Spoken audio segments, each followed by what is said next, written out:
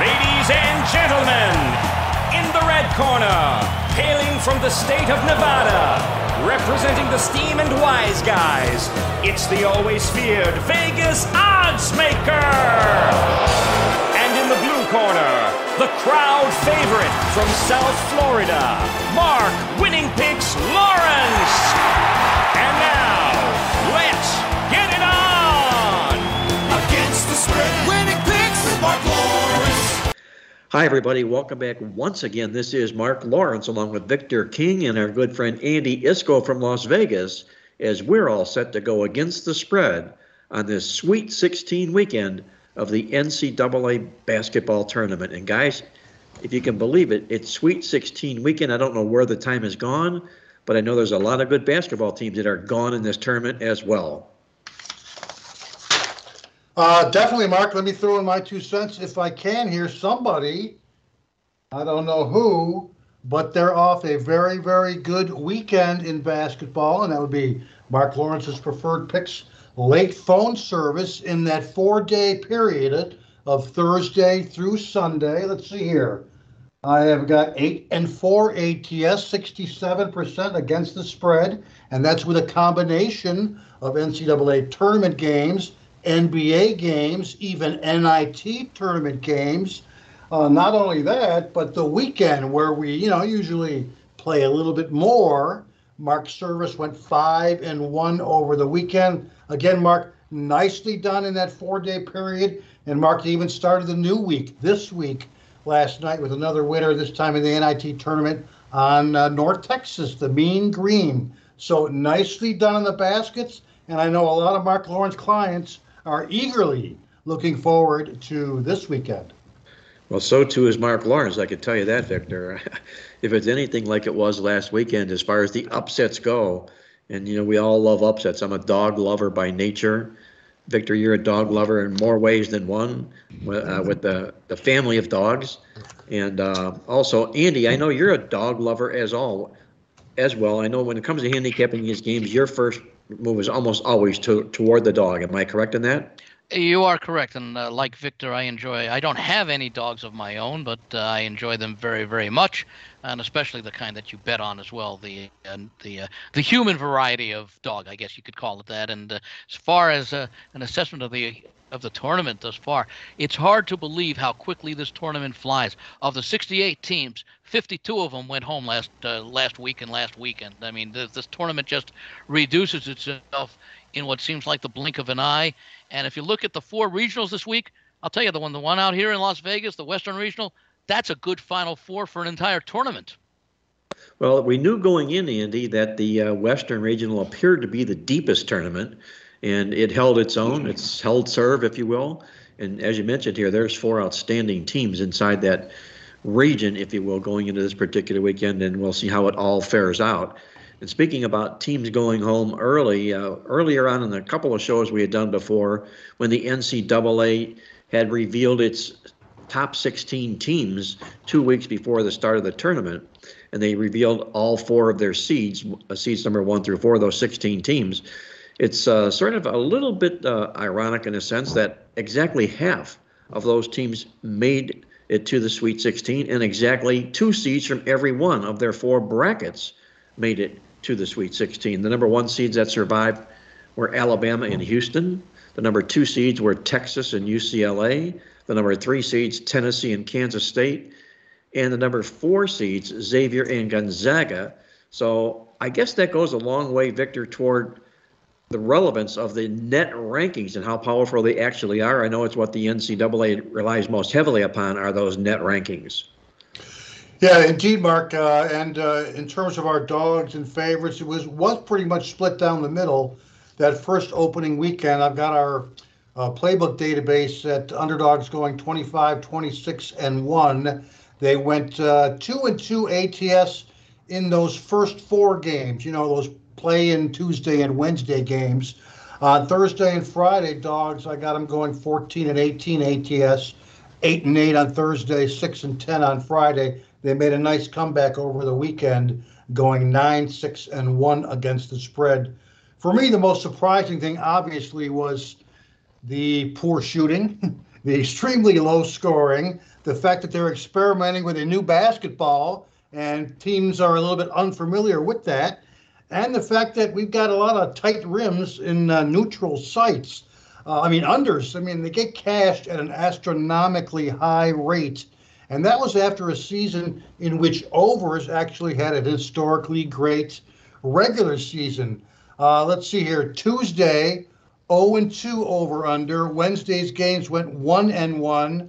Thursday, 6-10. And again, that's 6 overs, 10 unders. Friday was the big day. 14 out of the 16 games on Friday ended up going under the total. 2-14 over under on Friday. Saturday followed up with another strong under day as they went 2-6, 2 overs, 6 unders.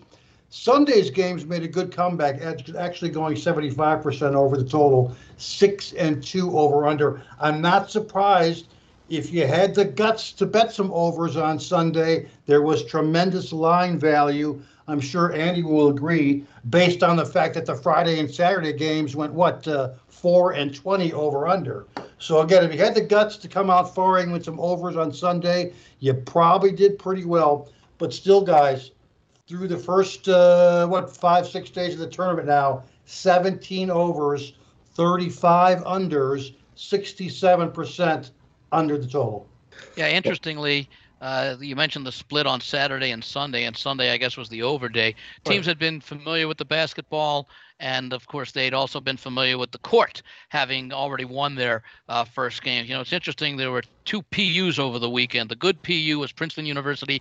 The PU was Purdue University, sort of like the agony and the ecstasy from Purdue to Princeton. I've talked about the Western region. If I have a couple of moments here, Arkansas, UCLA, Connecticut, and Gonzaga. Since 1985, the field went to 64 teams. Those 4 teams have combined for 6 national championships and 15 appearances in the Final Four. So it's sort of like we think of the Blue Bloods as North Carolina, the Dukes, the Kentuckys. I guess you'd have to say historically you'd throw the UCLAs in there. But certainly over the past 20 years or so, Connecticut has joined that group. Arkansas has had a couple of outstanding seasons. And really, if you go back over the last 6 seasons, maybe even a few seasons beyond that, Gonzaga has done extremely well. So wouldn't be surprised if the tournament winner comes out of that region, because looking at the paths to the Final Four, and then, certainly the path to the Final Four, let's say, those 4, the winner of the West region will have had the 2 toughest games, I believe, to get to the Final Four. Well, Andy, who are the top teams in the West? Refresh our listeners out there of the teams to beat you think would be coming out of the West. Well, the top seeds were that was the Kansas group, I believe, if I'm not mistaken. You have UCLA, Gonzaga, and Connecticut, who were 2, 3, and 4. Yes. And then Arkansas was a number 8 seed who knocked off Kansas in the second round, round number 2, the field of 32. So any 4 of those teams right now, Alabama and Houston are pretty close to being the tournament favorites with 4 games left to win. UCLA, Connecticut, Gonzaga all have reasonable odds, 1, 2, 3 seeds, and then Arkansas a little bit further behind at 14-1. Of course, they've got the easy. Well, you would think the easier of the 2 paths, because Gonzaga and Gonzaga and UCLA rather, are fairly evenly matched. There would tend to be a situational advantage, or certainly a strength advantage, of UConn over Arkansas, because the Big East is pretty much on a par with a major conference like the SEC, based upon what the top of that conference did this year.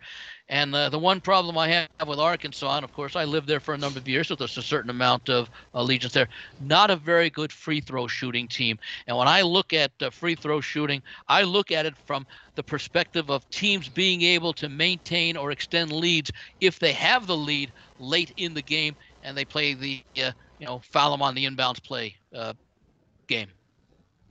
Andy Iskoe joining us from Las Vegas from TheLogicalApproach.com, along with Victor King from King Creole Sports, as we're reviewing the NCAA basketball tournament as we head into the NCAA Sweet 16 round. And guys, let me ask you this question here. If you had to put it in a capsule, what was the most memorable scene that you remember from the NCAA tournament, the first 2 rounds? Victor, I'm going to put that on you, the most memorable scene that you took away from the first 2 rounds. Well, Mark, again, a long time ago, a guy, a very smart guy told me to find your niche in this business, stay in your lane. And for me, it was just the lack of good shooting over basically a 4-day period. The clunkers, the rim rattlers. It was the fact that, hey, I got out of there okay myself. On Friday and Saturday, I put out 1 over on each day. Went 1-1, and then for me, I just went home over the weekend and focused on the NBA, not knowing what would happen in those weekend games. So for me, it still has to be the bad shooting, particularly what happened on Friday. At one point, I was flabbergasted when there was a possibility that 15 out of 16 games might go under the total because of bad shooting. I'm also interested in hearing a little bit more about this new basketball that they've been utilizing as the tournament commenced. Andy, same question to you. What was the most memorable thing that you left the NCAA first 2 rounds with? Well, there are 3 thoughts that come immediately to mind. The non-true basketball-related item would be Eric Musselman undressing and throwing his shirt into the stands after Arkansas upset Kansas in the round of 32. As far as on the court, I enjoyed the fact that the tournament began with the buzzer beater and the close competition in the West Virginia-Maryland game, and then in the Virginia-Furman game, the first 2 games to kick off the main tournament of 64 teams. And then third item would have to be the final game of the opening weekend with 2 point spread changes in the final 7 seconds between Gonzaga and TCU, where TCU was covering, Gonzaga made their free throws, and then with under 2 seconds to go, TCU hits that long 3-pointer to cut the margin to 4 points and enable them to cover the 4.5, 5 point spread. So those are the 3 things that stand out amongst many highlights from the weekend. Well, Andy, I'm with you on one of those 3. I think Eric Musselman ripping off his shirt had to be a classic to see the elation, the total elation that he was undergoing at that particular time. My other might have been Tom Izzo in near tears as he was talking about the victory and where his basketball team is and everything they've overcome. Sort of a heartfelt moment, if you will. One other note here before we're going to move on over to our featured Sweet 16 game of the week. I want to make this capsule moment here that in the Playbook Sweet 16 guide, we outlined the teams that check out 8 element boxes. And we've had 19 of the last 20 NCAA basketball tournament winners come out of those boxes. And there were 6 teams that entered into this NCAA basketball tournament this year, one of them not being Alabama. So if Alabama goes on and wins this basketball tournament, they're going to kind of mess up that 19-1 winning run. UConn was the only other team to do just that. But the 6 teams, for reminder's sake, going into this weekend that were picked to win the NCAA basketball tournament by formula were Gonzaga, Houston, Kansas, who's out, Marquette, who's out, Purdue, who's out, and UCLA. So the fortunes of the Elite 8 elements lie in the hands of Gonzaga, Houston, and UCLA. We'll see exactly how that all shakes out this particular. And UCLA and Gonzaga will reduce that field by 1 on Thursday night. Yes, they will. Exactly right. So that's going to be interesting to see exactly how that all shakes out. You're tuned in to Mark Lawrence Against the Spread, the nation's most popular sports handicapping talk show. And before I get into that game, guys, here, I'm going to answer this question also here, but it just coming to my mind here. What happens moving forward in the NCAA basketball tournament that would be the biggest surprise to you moving forward? We've seen the surprises in the first 2 rounds. We saw the Fairleigh Dickinsons. We saw the Princetons of the basketball world. Moving forward now when it gets to be championship round, championship game, what would be the biggest surprise moving forward to you, Victor, that would happen from here on out in the NCAA basketball tournament? I think we've arrived at a place where the upsets are going to be more commonplace. What we learned from this season, we talked about the lack of a good season from a lot of the blue blood programs. I believe that the most surprising thing is that the tournament is going to be a lot more wide open than we see in the past. Mid-major conferences doing well. Some of these Division II schools doing well. So I think it's the fact that the tournament is going to be a lot more wide open than we are used to seeing. Victor's looking for some wide open basketball games moving forward in a year of a tournament that was expected to be totally wide open, and it's playing out to form that way, if you will. Andy, your thought about what would surprise you the most moving forward in the NCAA tournament? I'll sort of picking up upon what Victor was discussing, and we mentioned it last week, that there was really no team to beat for the majority of the season. I guess you could say Alabama and Houston were the two teams that once the season got underway were switching back between first and second. Kansas, after a sluggish start, they got into the conversation as being perhaps a championship team, of course, as defending champions. And then, of course, you had Purdue, which I think we all thought was not deserving, or certainly questionably deserving a number one seed. UCLA was up there as well. So they're really more than in many years where there's one, possibly two teams that would be expected to be the teams to beat. There were 4 or 5 legitimate teams that could have made a case for being amongst the top seeds, and not a great deal of difference between them. And I guess another thought that we had was the fact that didn't think much of the Big Ten this year, and sure enough, they sent 8 teams to the tournament, and maybe the biggest surprise is with only one team left, that team has to be your aforementioned Michigan State, which just shows that, when you start the calendar year, and I forget who said it, it's been said a number of places, when the calendar changed from 22 to 23, the months were January, February, and Izzo, because he's been there so often as his team plays so well so late. But as far as what might be surprising, although it's hard to say anything, I suppose if we saw a Final Four with either Princeton or I think it would be San Diego State in the championship game, because that would mean they'd get by Alabama. And the same thing, I think, maybe to a little bit of a lesser extent, although I think there is a chance that Houston, assuming they both win this weekend, Houston and Texas could be a very entertaining game. And I would give Texas a decent chance at knocking off Houston. If you recall, Houston didn't play a lot of non-conference games against quality teams, and you don't want to make a big deal out of one game that they played back in November, December, but it's really about the only quality game that we have, and that was Houston losing at home to Alabama. It was a relatively competitive game. I think the final margin was about 6. So when you take a look at a team like Texas coming out of the Big 12, which was arguably the best conference, very competitive conference, and look, the team that gets no respect, Kansas State, a number 3 seed, and they're an underdog in the round of Sweet 16. Maybe we see a Texas-Kansas State final. That might be a bit of a surprise to many people. Well, I think my biggest surprise, Andy, right now, given the fact that 2 number 1 seeds are out, would be not seeing Alabama and Houston playing for the national championship. I sort of think the sea is parted, if you will, in that sense. It makes the path a little bit easier for both of these number 1 seeds to get there. And I'd be really stunned if we don't see on April 3rd, Alabama and Houston not playing basketball that particular night. Well, they are both the considerable favorites. I think we mentioned right around, one's a little under 4-1, one's a little above 4-1, and then I think the drop off, and I forget the 3 teams, they're about 8-1. That's a significant drop off between the top 2 teams and whoever you want to put third when we get to the round of the Sweet 16. Absolutely.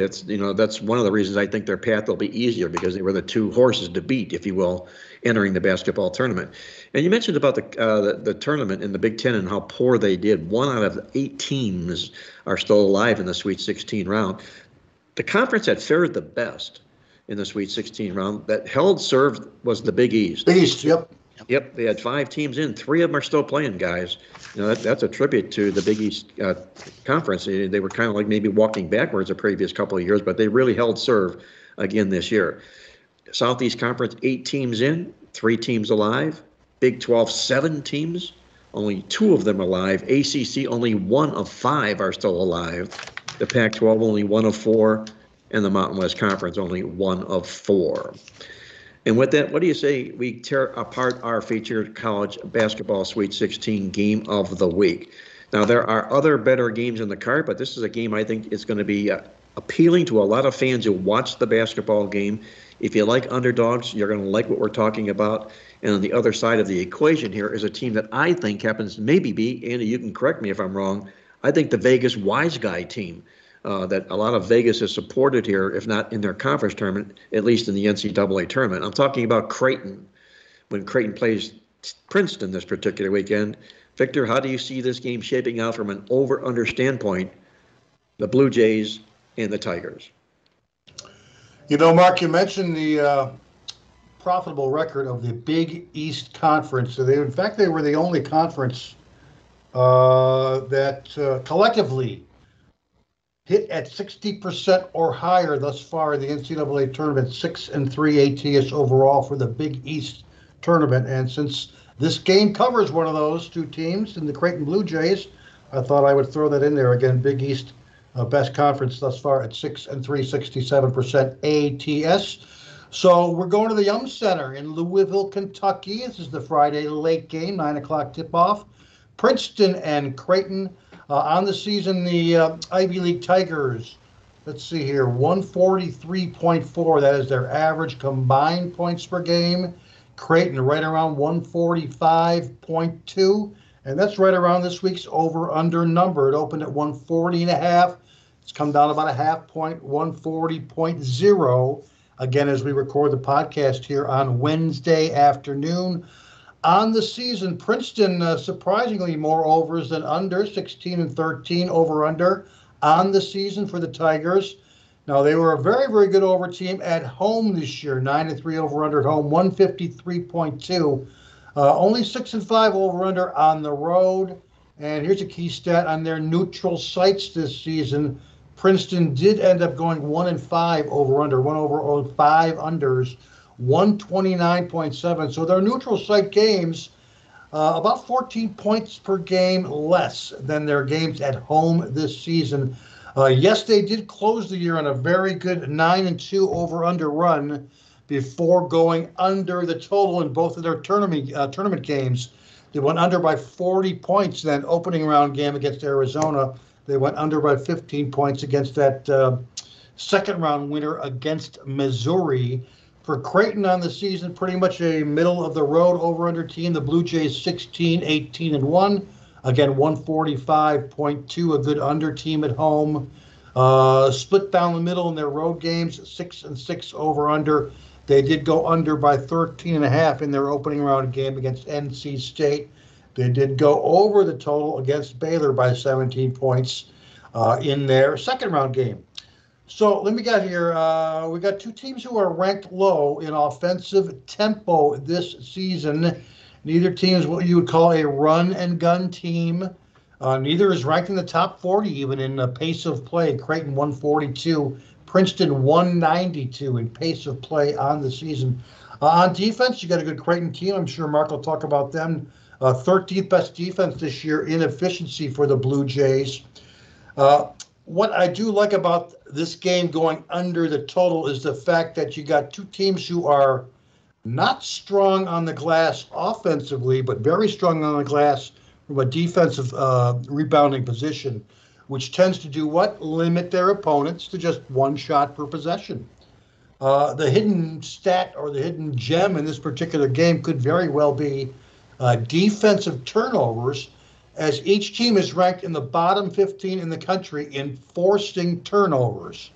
So you got poor marks in offensive rebounding. You got each possession in the play log, when we read the box score, may read just as a single shot and a defensive rebound with no trips to the foul line. If you combine those aspects with each team's top 35 rank against catch and shoot threes, both defenses very good in that area. I think the formula is here for multiple scoring droughts, and for that reason, we'll look to go under 140 points in this game. You'll probably want to get on board as soon as possible. I think it goes down into the high 130s once we get to the Friday night tip-off. On the side, NCAA tournament games involving Ivy League teams, 134.0 points per game combined in the last 10 years, 3 overs, 10 unders. Of course, that applies to Princeton.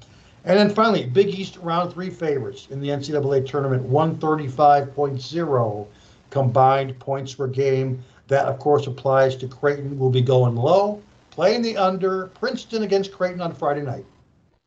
Victor goes under the total in the Princeton-Creighton basketball game for his side in the contest. Andy, before I get to my side, I want to ask you your take on this basketball matchup. And do you feel that Creighton is a wise guy type team? There's been a lot of support for this team, if not in this tournament, at least to end the basketball season. Am I correct in that assumption? Yeah, I think the Big East teams, as a rule now, there were five of them in the tournament, and for much of the year, all 5 of them were considered tournament teams and playing extremely well.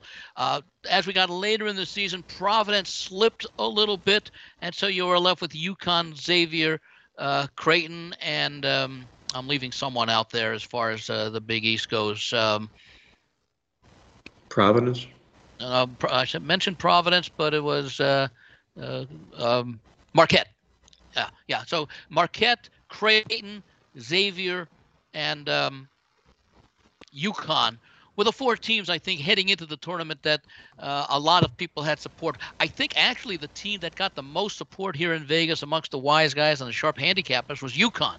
And, of course, they're still alive, and, they have arguably the easier way to make it to the Elite 8 with their game against Arkansas, whereas UCLA and Gonzaga will be squaring off against one another. As far as this Princeton game is concerned, Princeton can score points, and they're also excellent at limiting points, which makes me think that Princeton realizing, at least, and Henderson, the coach, has done an outstanding job. In fact, I think he's 3-0 now in the tournament against the spread, including the previous appearance a few years ago, that Princeton has to realize that they are not the overall better athletic team against Creighton.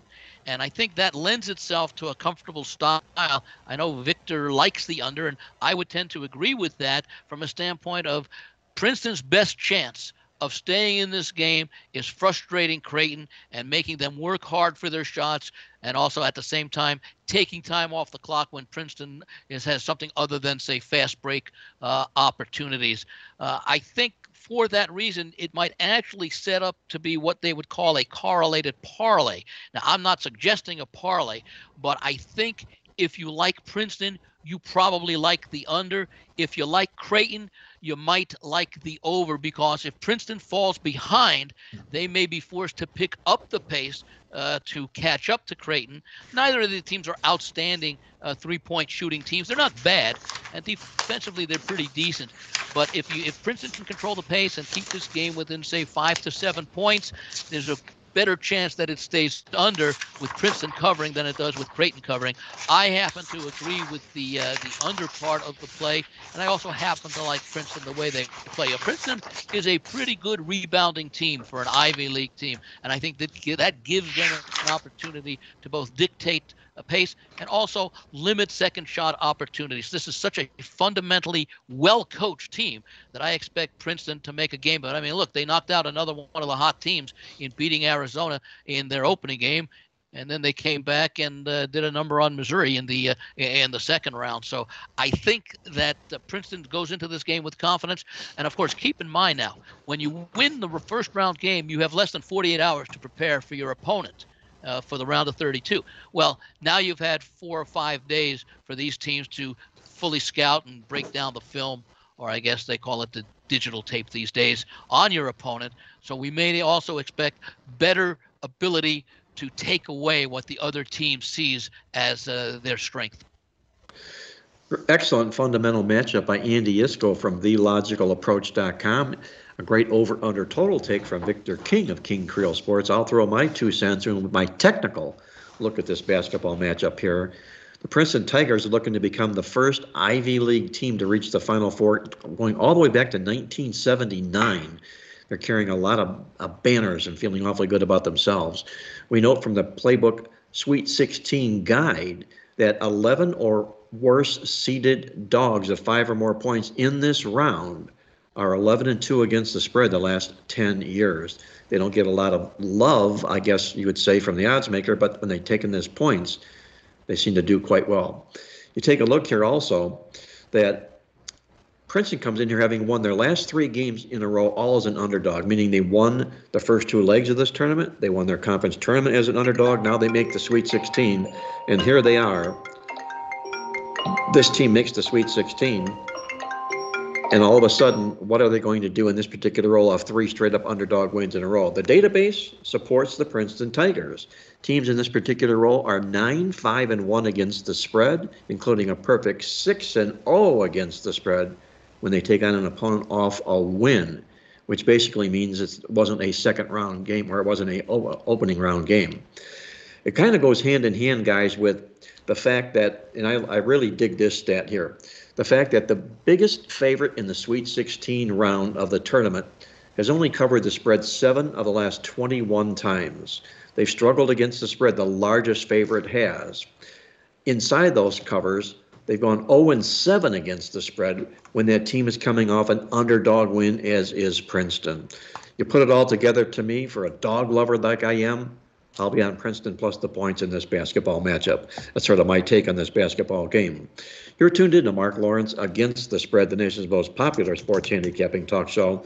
And with that, we're going to join in now with our good friend Jim Feist as he joins us from Las Vegas. Jim did a great job on the show last week, and I know he's got some great information, something that's going to really drop your jaw, what Jim has to say.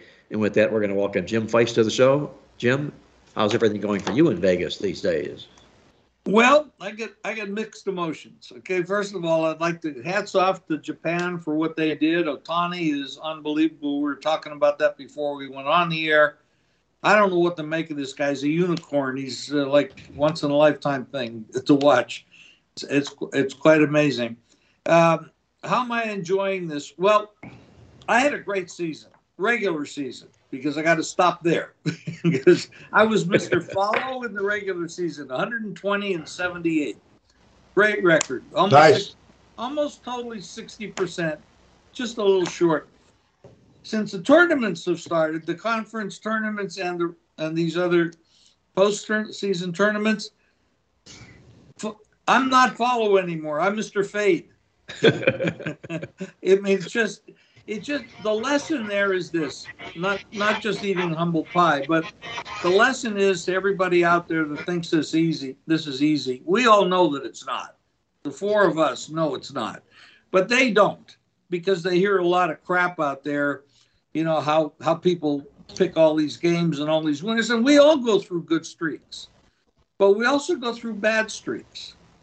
And the difference in the 54 years I've been doing this, which is about the same amount of time that you've been doing it, Mark, we have seen a lot of people come into the industry, do really, really well for a year or two, and then just blow their brains out by thinking that they're actually smarter than the game. And they're not. And eventually it's going to catch up to you. And for example, I'm at 120-78. I'm very, very proud of that. But then I get into the conference tournaments and nothing's working.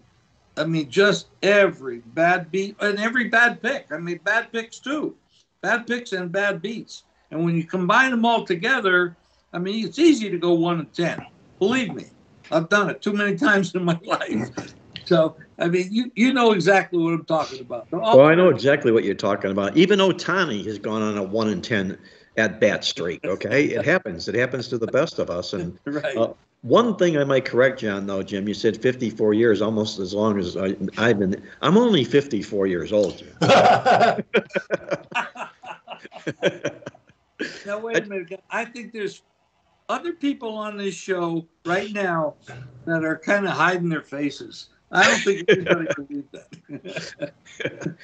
No, Jim and I go back a long, long way in this industry, guys. You know, I'm talking back in the 70s, and you know, Jim was even there before I was, a few years, maybe 5 years before I was. So there's a lot of wealth and a lot of knowledge. We talked about Mort Olsson last week and how he was a pioneer in the industry, and it was one of my the moments I remember the most was picking up the phone and got a call from Mort Olson one day, and we began chatting, and it became a weekly conversation. It was really, really nice and endearing to everybody. Jim, I'm sorry to hear about your current run in the NCAA basketball tournament, because I know nobody works as hard as you do at this stuff, and you know things are going to turn. We talked earlier with Andy Iskoe and Victor King, and I was asking them about what has been the biggest surprise that you've seen in the tournament so far? What that has happened that you weren't expecting to happen? Well, it wasn't that I saw a lot of parity, and going into it, I said there's probably 20 or 25 teams that could end up winning this thing.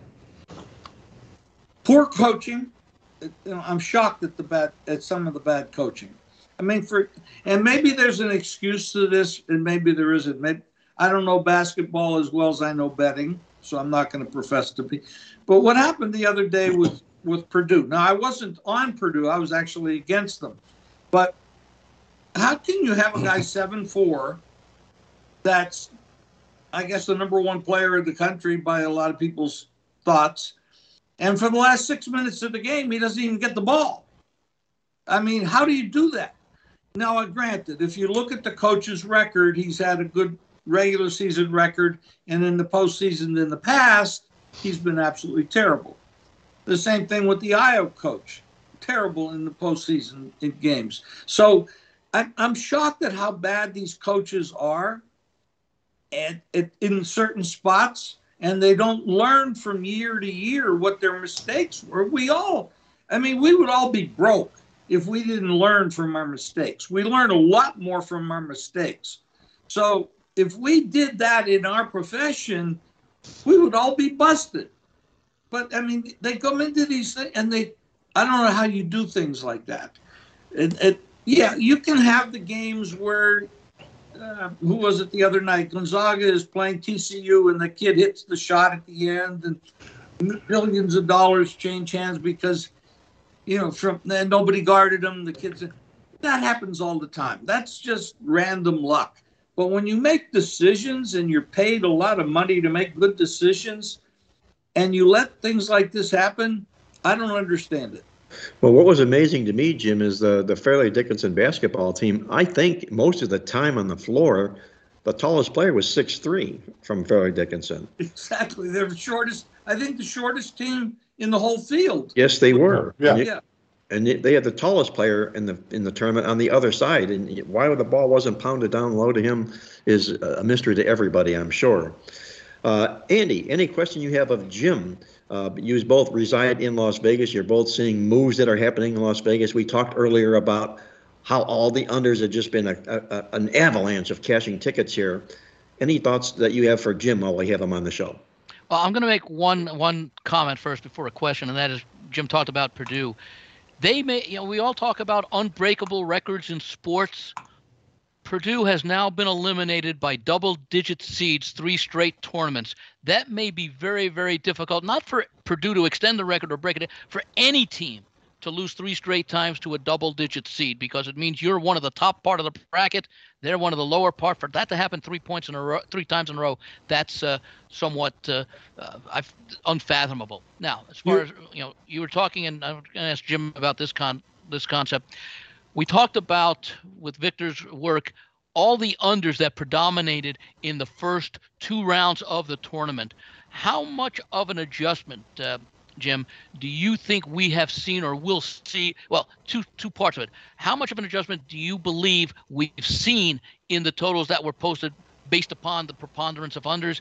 And then the second part of it is how much, if any, of a further move towards the unders will we see by the bettors who are reacting to the numbers that may have already been adjusted? Well, the bettors, the money, great question. The money is going to, because of that, what has happened, the money is going to be on the unders, which will lower the numbers. But I don't think, with only 16 teams left, I don't think we're going to see that trend continue. And we haven't mentioned it, but I don't know how many people actually bet first halves. The first halves under are actually better than the full game unders, because at the end of the game, we get all that foul shooting, and Right. It takes, it's there's only 2 minutes left, but it takes 45 minutes to play it because everybody's going to the foul line. If you're betting the first half's under, it's actually a better record than the full game unders, and the full game unders were amazingly good. And Victor, I know, charts all of this stuff, but I think in the final games that we have, I don't think we're going to see that tendency like we did earlier in the tournament. That brings up a second part of the question, and that is, you mentioned the first half unders. Now, we know when the lines maker sets the total for the full game, he's not necessarily saying, well, it's going to be 70-30, the splits between the halves. It's going to be maybe 55-45, 45 percent of the points scored in the first half, 55 in the second half. But we've seen some unusually low-scoring first halves.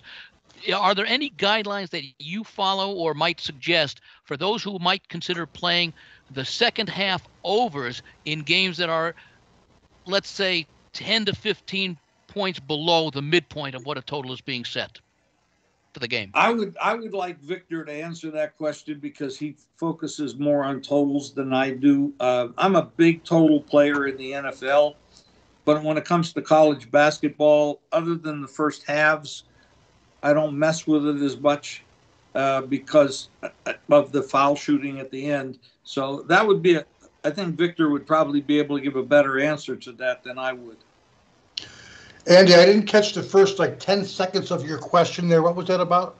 Okay, when we have unusually low-scoring first halves in these games, right, we know the total for the game is based upon 40 minutes of play. We don't know what the spread is going to be, although generally second halves are higher scoring than first halves because of the stuff that goes on at the end of the game with the foul shooting and then et cetera. Are there any guidelines that you follow when there are unusually low scoring first halves that would cause you to say, you know what, this is a good opportunity, a good number to play overs in the second half? And I know that at halftime you don't have a lot of time to react when you are at halftime.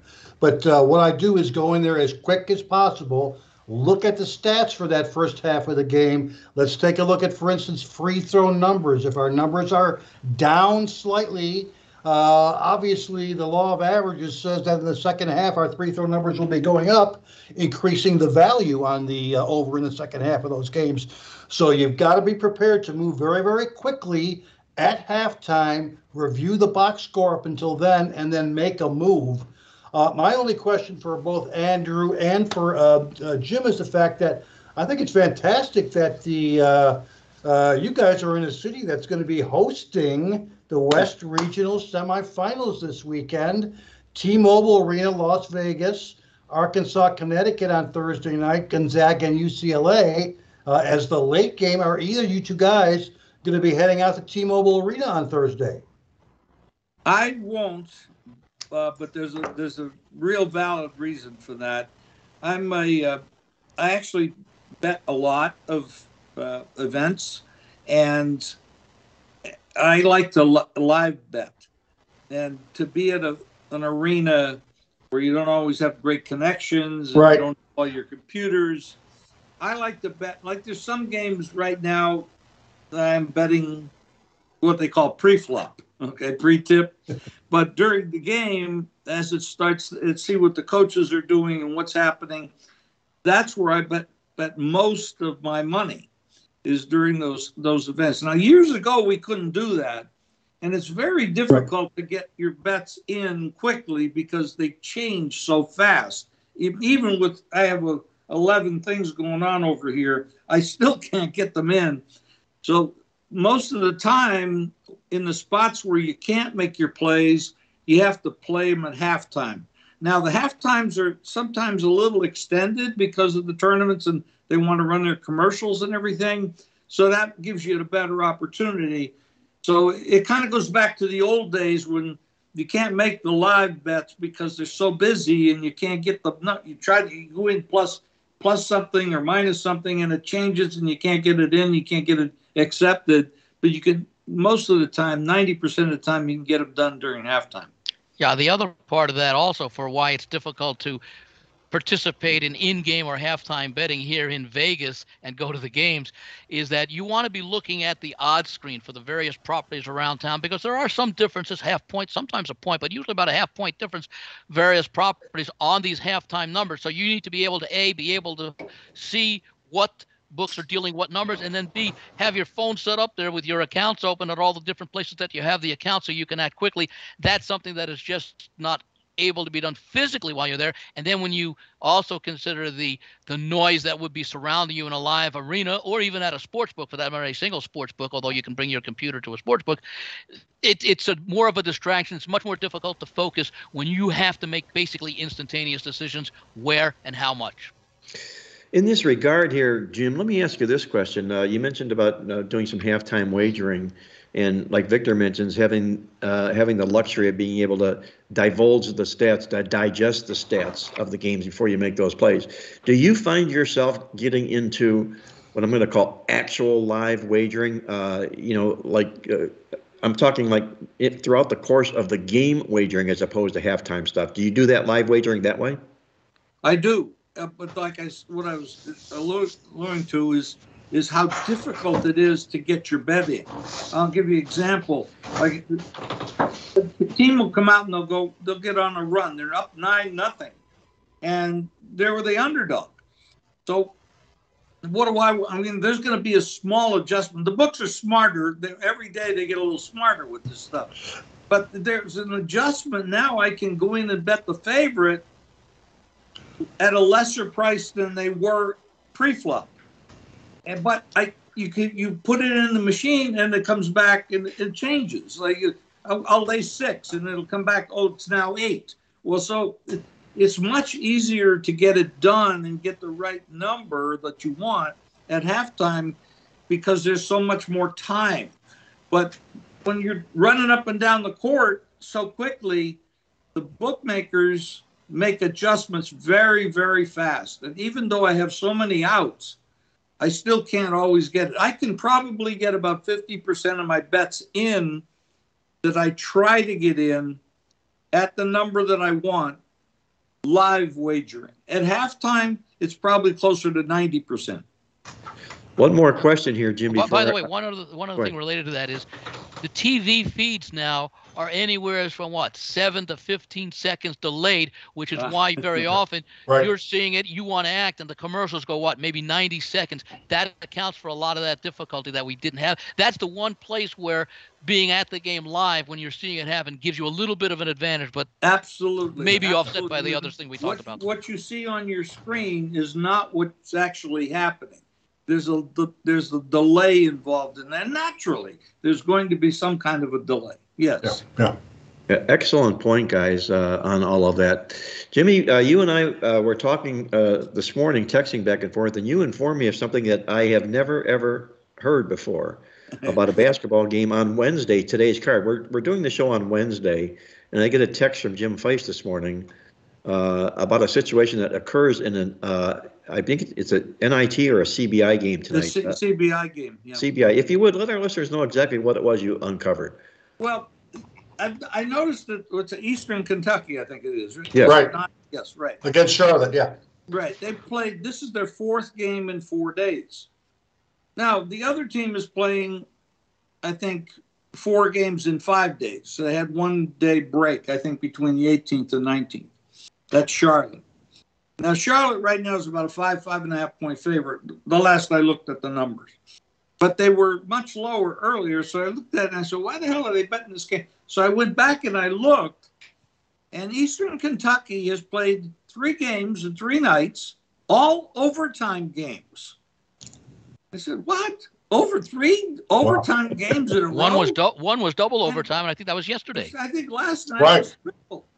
It was a double or triple. I said, oh, my God. Now, I know they're 18, 20 years old, so you recover from – you can drink all night and still feel good the next day. And I remember those days. I guess we all do. Not anymore. But, I mean, can you really play 4 games in 4 days? Is still your legs not be mush? And then add on top of that, you had to play overtime in all 3 games. So I said, this is nuts. That's why the line was moving. So Well, that's one of the nice handicapping edges when it is the college basketball conference tournament games, where you'd fade these teams playing that fourth game in 4 days in their conference tournament. We're finding it outside the conference tournament here, but we like to fade teams off of overtime games in tournaments like that too. But 3-3, why wasn't that number pounded, Jim? well, I don't quite understand. It actually was. It was. I know people that actually laid 4. Okay. Right. Even some 3.5s. Yes, right. 3.5s. I didn't even see the 3. But so what did I got to the party late. I wasn't the first one to see this. And the only reason I saw it was I couldn't understand the line movement. Why would anybody be betting this particular team like that? So I know a lot of people out there. So I started to reach out. Now, coming to the party late, I like another team tonight, and I like teams tomorrow as well. I don't want to lay a money line at 5.5 when the thing was 3.5 earlier. But like you said, Victor, 3.5. What I did is I took the 2 teams that I like already, and I parlayed them in the money line with this team. So I'm not laying the 5.5. I have them even money. Good for you. Now, it's not the greatest situation in the world, but I didn't want to lay 5.5, and I didn't want to lay the price on them either. Sure. The problem with Charlotte is this, and they should be able to take advantage of the situation they have because they're much more rested. In the 3 games they played, they won more easily than Eastern Kentucky did because obviously they had to play overtimes. The problem with Charlotte is they're a low-paced team. Now, that means they're not going to be running up and down the floor. The positive is they're going to make Eastern Kentucky play defense for a lot longer than they're used to having to play defense, and they don't play defense very well because they do give up a lot of points. So there's positives and negatives. So I felt much more comfortable adding a wager on the money line with 2 teams I already have quite a bit of money on. We're visiting with Jim Feist, a legend from Las Vegas, going over the Sweet 16 basketball card and games on tap on the podcast today. And Jim, before I let you go here on the show, tell me who you see in the Final Four when we get back together next week. Well, I want one question from Andy. Andy, you're here. You know what's going on. I want an over and under when the hell this rain's going to stop. The rain and the unusually cold temperatures. I'd like to say maybe April 15th, which is a day more known for other things, but maybe this year it'll be known for when the weather changes. And the question again, Mark, I'm sorry. Who do you have in your Final Four? Of the teams, the 16 that are alive right now, who do you have in the Final Four, or at the least, who do you see playing in the championship game? I think Houston's probably, if they're healthy, if Saucer's all right, and I think he is, especially now that he's had a couple days more rest. Now, I'm not downplaying Miami at all because Larinaga is a great coach, and coaching makes a big difference at this level. You know, I started off by saying there was 25 teams that could end up there, and there's 16 teams that could end up there now. I don't try to predict Final Fours because, I mean, in the past, there was a team or 2 teams that were just outrageously good. I mean, Gonzaga, UCLA. I mean, I like UCLA. If somebody would ask me in the beginning, who do you think's going to win? I would have said UCLA. But they have players hurt, and they're not that deep anyway. So can they go up against the highest scoring team in basketball, which has been there, I think, 4 or 5 years in a row to the Final Six, the Sweet 16. I mean, can they slow them down and score enough points at the same time to beat them? It's not going to be easy. It's not going to be easy for them to get there without Clark and a couple other guys that are hurt on the team that are not 100%. So I think it's a real toss-up situation. The only thing I see to Gonzaga, Jimmy, here is their Achilles heel is their shooting defense. It's poor. It's pathetic. They rank 219th in the country in defensive field goal percentage. That could be exposed. And if it is, it could end up helping UCLA. But like you said, the injury situation here makes things a little bit tentative there that way. Jim, I'm going to wish you nothing but the best of luck on the card this weekend. Always good visiting with you. And we'll look forward to coming back to you next week when we talk about the 4 final teams that are going to be playing next weekend. Well, thank you very much, and I hope I have a better week this week, and you don't have to call me Mr. Fade next week. But let's hope the rain stops as well, okay? Thank you. All right, thank you. That was Jim Feist joining us from Las Vegas with his take on the March Madness basketball tournament heading into the Sweet 16 round. And with that, we're going to put the final wraps in the show. I'm going to turn over to Victor King from King Creole Sports to see if Victor's got a complimentary totals play that he wants to share with our viewers and listeners out there as well. Mark, I do. Before I get to that totals play, which is in the NBA, I might add. Again, we want to mention the newsletter that just came out last night. It is our Sweet 16 supplement, $20, 8-page newsletter. We cover all of this weekend's games in college basketball. And not only that, but if you're a fan of our NBA trends and over-under handicapping, we got a full back page. I've updated the power ratings in the NBA. We've got 10 days worth of ATS and over-under trends on the back page. Again, 10 days worth there. It is required reading. Definitely one of the best $20 you'll ever spend. When it comes to the NBA, guys, give me about 90 seconds here. This has been a weird season, if you ask me, in 2 distinct areas. Number one, the fact that we do not still have a dominant team in the NBA. Usually at this point of the year, you got 2, 3, 4 teams with a winning percentage of 750 or higher on the season, and we do not have that. In fact, there's only one NBA team who has a winning percentage over 700 on the season, and that's the Milwaukee Bucks. And not only that, but there's only 3 other teams that have winning percentages at 650 to 700%. I mentioned I updated the power ratings here. And again, Jim was asking me why I'm wearing a Cavaliers shirt here. Well, I'm wearing a Cavaliers shirt because I think the Cavaliers are better than any team in the West Conference this season. If you ask me, the top 4 teams in the entire NBA all come from the Eastern Conference: Milwaukee, Boston, Philadelphia, Cleveland. I think all 4 teams are better than any team in the Western Conference, which is a dice roll. I mean, who comes out of that conference? I have no idea. Each team in the Western Conference, when you think that they're right up there, something happens. Major injury, deficient offensively, deficient defensively. The smart, prudent guy is going to take their futures money, maybe play a couple of units on Milwaukee, maybe a couple of units on Boston, maybe a unit on Philadelphia, and that's the way you should bet the NBA playoffs if you're betting the futures. Play those 3 teams. Don't play any teams in the Western Conference because they are not winning the NBA title this season. One more thing, guys.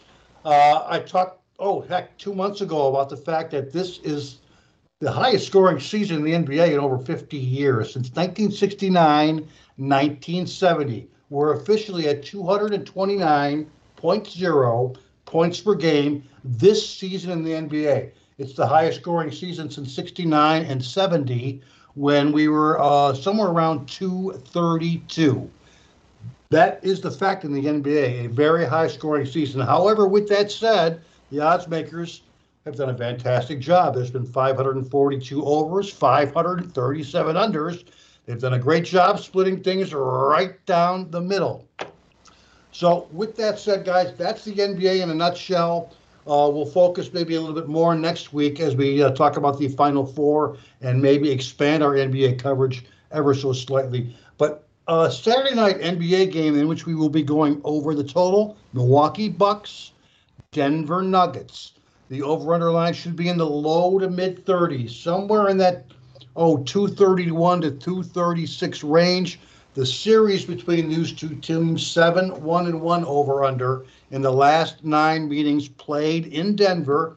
Again, you do have both teams amongst the best in the NBA this year from a winning percentage standpoint. Bucks 51-20 straight up, Nuggets 48-24. Since late November, NBA non-division games, when both teams have a win-loss percentage of 650 or higher, like this one, 8 overs, only 1 under, 1 tie. That's since November of this season. When you get two of the best teams in the league playing each other and it's a non-division game, you want to look to go over the total. And one more thing from our database. This is from that high altitude set that I created from our playoff NBA database. It's for teams that play on the road in the high altitudes on consecutive nights. I'm talking about Denver and Utah. Both cities play their games at high altitudes. Of course, Denver is the mile-high city, and Salt Lake City is somewhere over 4,000 feet in terms of elevation as well.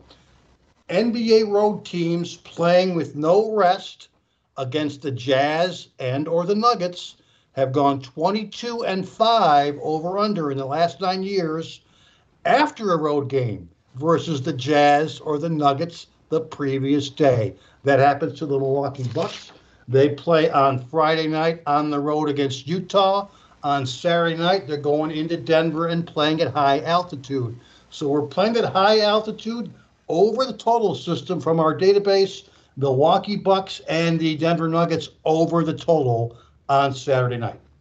Victor sees the Milwaukee Bucks being gassed when they go into Denver playing little defense in that basketball game. He goes over the total for his complimentary play. And Andy Iskoe, before you put the wraps in the show, have you got any final thoughts on the NCAA basketball tournament? Is there a selection or a thought you would like to pass along to the viewers as well?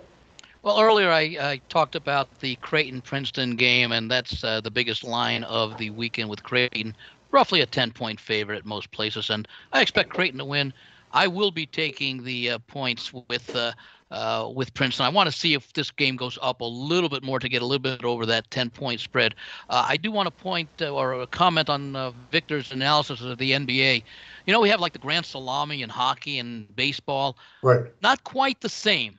But I would love to see, given how the scoring has been, let's say on a night when there are, say, more than half the league playing. So let's say 8 games or more, put up a line on yes, no. Will there be a game in regulation that features 200 or fewer points? And you can bet yes or no. And, you know, I can't even remember, Victor, you may have the numbers there. When was the last time we saw a game with a total line this year under 210? I don't believe we've seen one under 210 this season, Andy. You're right. Yeah. But there are some, I mean, we see some games where we have seen a number of games, not very many, but it's probably about 5% or so, maybe, which would be 19-1 as far as the total team scoring 200 or less. Maybe you want to up it to 210, so it makes it a little bit more closer to 40-60 or something like that. Wise observations from a wise man in Las Vegas, Andy Iskoe, also Victor King from King Creole Sports. Guys, that's going to put the final wraps on this edition of Mark Lawrence Against the Spread. Until next week when we're back with our Final Four matchup and our final ATS podcast for this season. We'll be back in July getting ready for football. This is Mark Lawrence reminding you to always remember to bet with your head, not over it, and good luck as always.